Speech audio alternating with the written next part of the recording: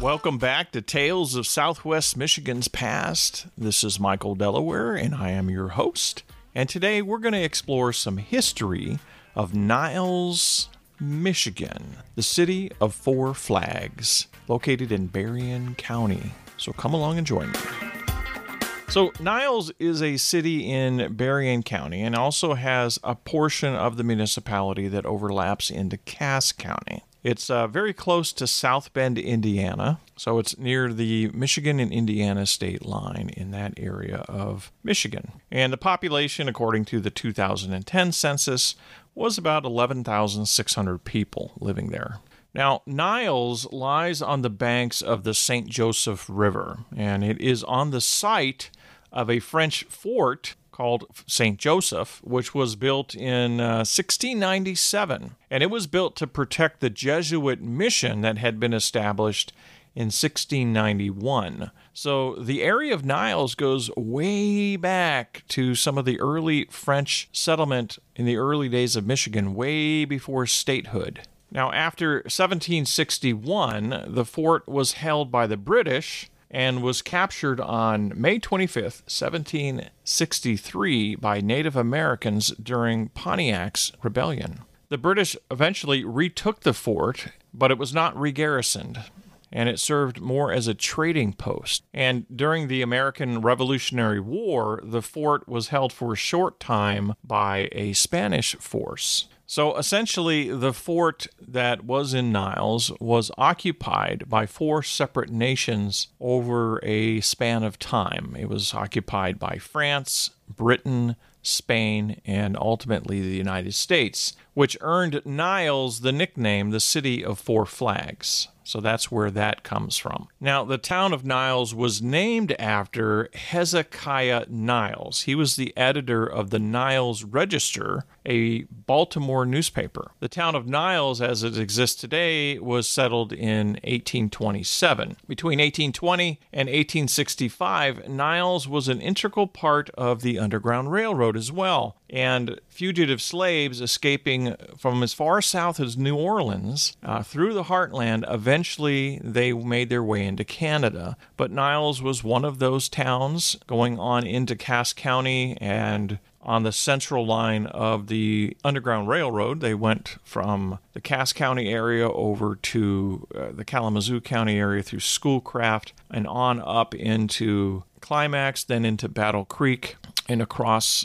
into Marshall, Jackson, and so forth, all the way down into Canada. So that was one of the southerly routes into Michigan was through Niles. And so there were some station masters that occupied Niles as they were part of the Underground Railroad. Now, some of the interesting geography and geology about the area of Niles is it's situated on the St. Joseph River, which is surrounded by old glacial deposits of large boulders and smooth stones, which mingle with some heavy sedimentary deposits, producing rolling hills and steep riverbanks. The soil's rich and fertile, which is why it was popular with early farmers settling in that area. And Niles was a key city in Michigan, as it was the first point of entry on the railroad line from Chicago when they crossed into Michigan. And there were two rail lines that currently serve in Niles, the Amtrak's Blue Water and Wolverine services. The Blue Water line runs between Chicago and Port Huron by way of East Lansing and Flint. And the Wolverine line runs between Chicago and Pontiac by way of Jackson, Ann Arbor, and Detroit. And there's also a freight service provided by Norfolk Southern Railway. So the area was once serviced by a lot of other railroad lines, and back in the 1870s there was the St. Joseph Valley Railroad, which opened as the Michigan Central's South Bend branch, and also there was the Michigan Airline Railroad,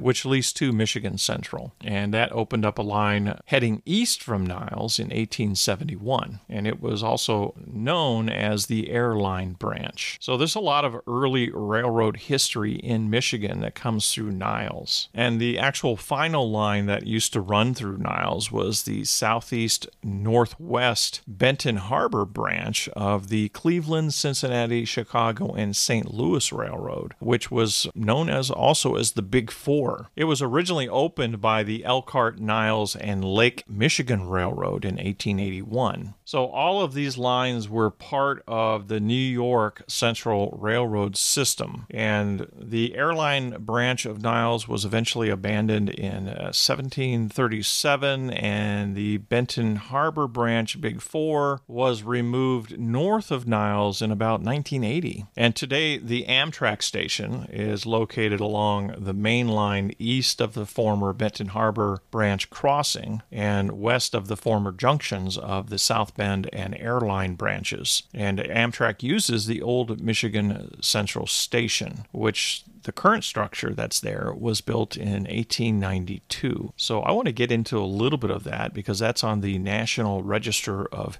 Historic Places. It's one of the most beautiful railroad stations that you'll find in Michigan. So it's located just off of North 5th Street, and it's called the Niles Rail Depot. And it's still open today during normal business hours as a working depot. And the sandstone building, as I mentioned before, was completed in 1881. It's a neo-Romanesque style building, and it became a real showplace. The design was intended to impress visitors from the east with this last passenger stop before the Columbian Exposition into Chicago. And right around the station was formal gardens that were established in 1893 with a floating garden, a fish pond, a gazebo, and a greenhouse, which supplied flowers for dining cars as well as for thousands of passengers who traveled through Niles. Thus, the affectionate title of the Garden City was given to the city of Niles based on the passengers that traveled through the area. And the depot has also appeared in a lot of movies, including Continental Divide with John Belushi,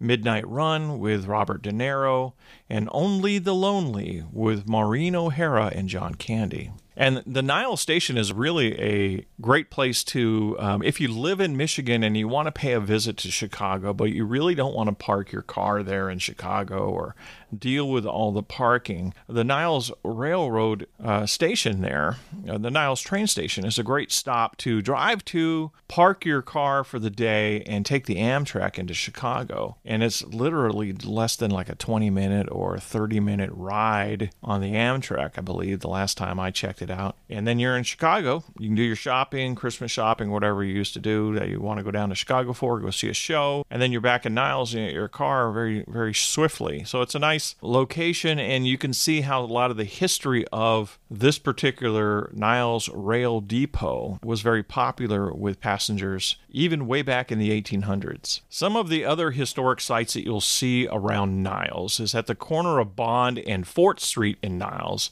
There's a huge boulder that marks the site of the old Fort St. Joseph. The 7-ton boulder was moved into that place in 1912 from a nearby farm, largely financed by nickels from school children. A historical marker there recounts the history of the fort from 1691 to 1781. So Fort St. Joseph was an important part of the early fur trade and the settlement of the surrounding areas. And it is probably one of the oldest sites in western Michigan. And of course, the fort today is gone. There's no remnants of it, but this big boulder has an engraving on it about Fort St. Joseph, and it has the dates etched into it of 1691 to 1781. And so it's a part of the history of the area in Niles, and you certainly want to check it out if you're going to be seeking out some of the historic sites in the area. Now, interestingly enough, across from Bond and just north of the fort is the gravesite of Father Claude Alouez, who was the first black robe to arrive in Niles and to teach and convert the natives. He baptized over 10,000 people before his death in 1689. The gravesite was part of the St. Joseph Mission, which was the first mission in Lower Michigan, Indiana, and Lower Wisconsin. So the gravesite is marked by a large stone cross with his name, Aluez, on it. And that is another historic site. So if you're visiting the Boulder, you'll want to go just a little bit north of where the fort was located and locate that historic site as well and pay a visit to his grave. Now, at the corner of 4th and Main Street in Niles, there was a hotel that was built in 1925. And at the time, it was built at a cost of $350,000. That was considered the most modern hotel in southwestern Michigan during its time. And it was reputed to have hosted Al Capone, Eleanor Roosevelt, Knute Rockne, and Truman Capote. It was the first business to adopt the name Four Flags, and it served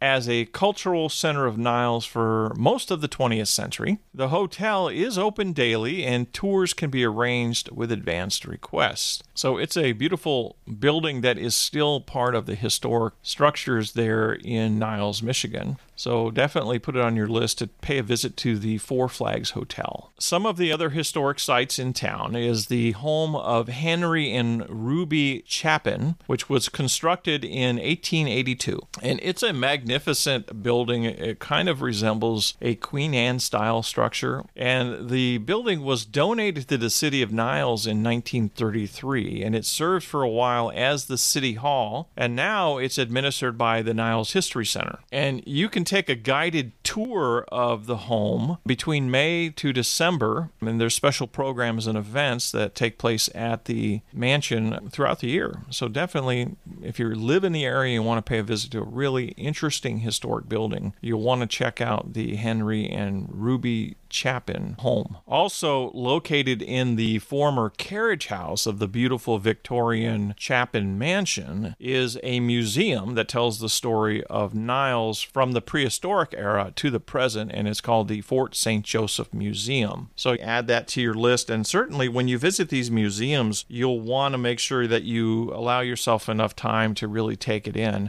And be sure to check out the Fort St. Joseph Museum times and schedules for when they're open before you travel over there to visit it. Another historic building that you can visit is called the Ferry Street School. Now, what was significant about this school? It's located, first of all, on the corner of 7th Street and Ferry Street in Niles. But what's interesting about this school is it was integrated in 1873. That area of the state, because of the presence of the Underground Railroad and the history of communities of freed black slaves prior to the Emancipation Proclamation when they settled in Michigan, there was a large settlement in the Cass County and also in Berrien County of freedmen that had come to Michigan seeking freedom, and they established large communities right around the state line there. And Niles was one of the towns, as well as Cassopolis around in Cass County and other places around the area. So the Ferry Street School is built of red schoolhouse brick, and it was built in 1868. The facility itself currently houses the Ferry Street School Resource Center. It has historic classrooms which feature authentic early American maps and teaching tools, and serves as an extraordinary historical learning experience for both children and adults. So you'll want to definitely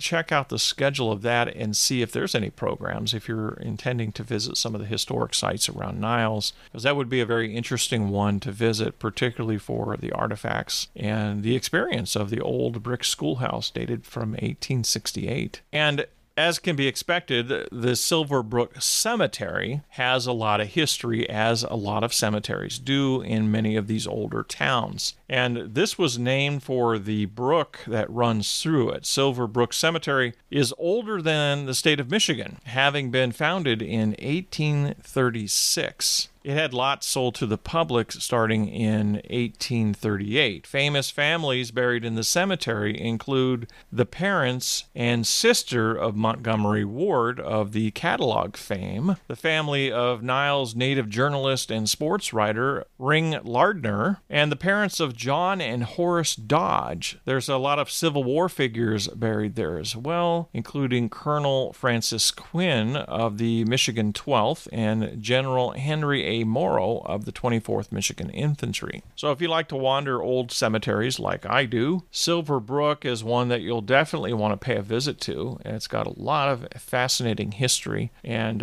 you'll probably find a lot of interesting headstones and markers, and it's always fun to try to walk through an old cemetery and see some of the earliest death dates, but also the earliest birth dates if they're marked on the headstone, and to see how much history is really there. Now, prior to the railroad lines, Niles was a stagecoach stop on the old Sauk Trail, which ran between Chicago and Detroit. And so it was one of the stagecoach lines when you're headed towards Chicago as well. And so there was a lot of history in that area. And of course, that dates back to 1828. And around the St. Joseph River Valley, it had become a center for productive farms, producing all kinds of produce, and that became a big supplier for the city of Chicago, as well as communities around Michigan. And other forms of early manufacturing occurred in Niles in the terms of the paper products, as well as industrial and assembly line equipment, as well as wire and even commercial refrigerators. And as mentioned before, Horace E. and John F. Dodge, they were automobile manufacturers, and they were both Niles natives. And the Sauk Trail, as mentioned before, also became not only a stagecoach line, but it was a military road between Chicago and Detroit. And the St. Joseph and Dowagiac rivers, which today offer a lot of canoeing and kayak paddlers and fishermen alike, they love those rivers in the area, but they were also a source for water power, which had a stimulus role in early development of the community in terms of a milling community. So if you want to look into a lot of the history, you're going to want to visit these museums and some of the sites that I mentioned, including the Chapin Mansion and the Old City Hall, but also just taking time to walk through the Niles Historic District around North 4th Street in the area between Sycamore and Wayne Street. It's a great place to stroll and admire the old Victorian and Queen Anne and Romanesque style homes that are still maintained and used as private residences today in the city. And it's one particular town that's kind of preserved a lot of their history, and particularly with the museums and some of the old historic structures that are still there. So, and because of the location of where it was on the Sauk Trail, the early railroad lines, and of course the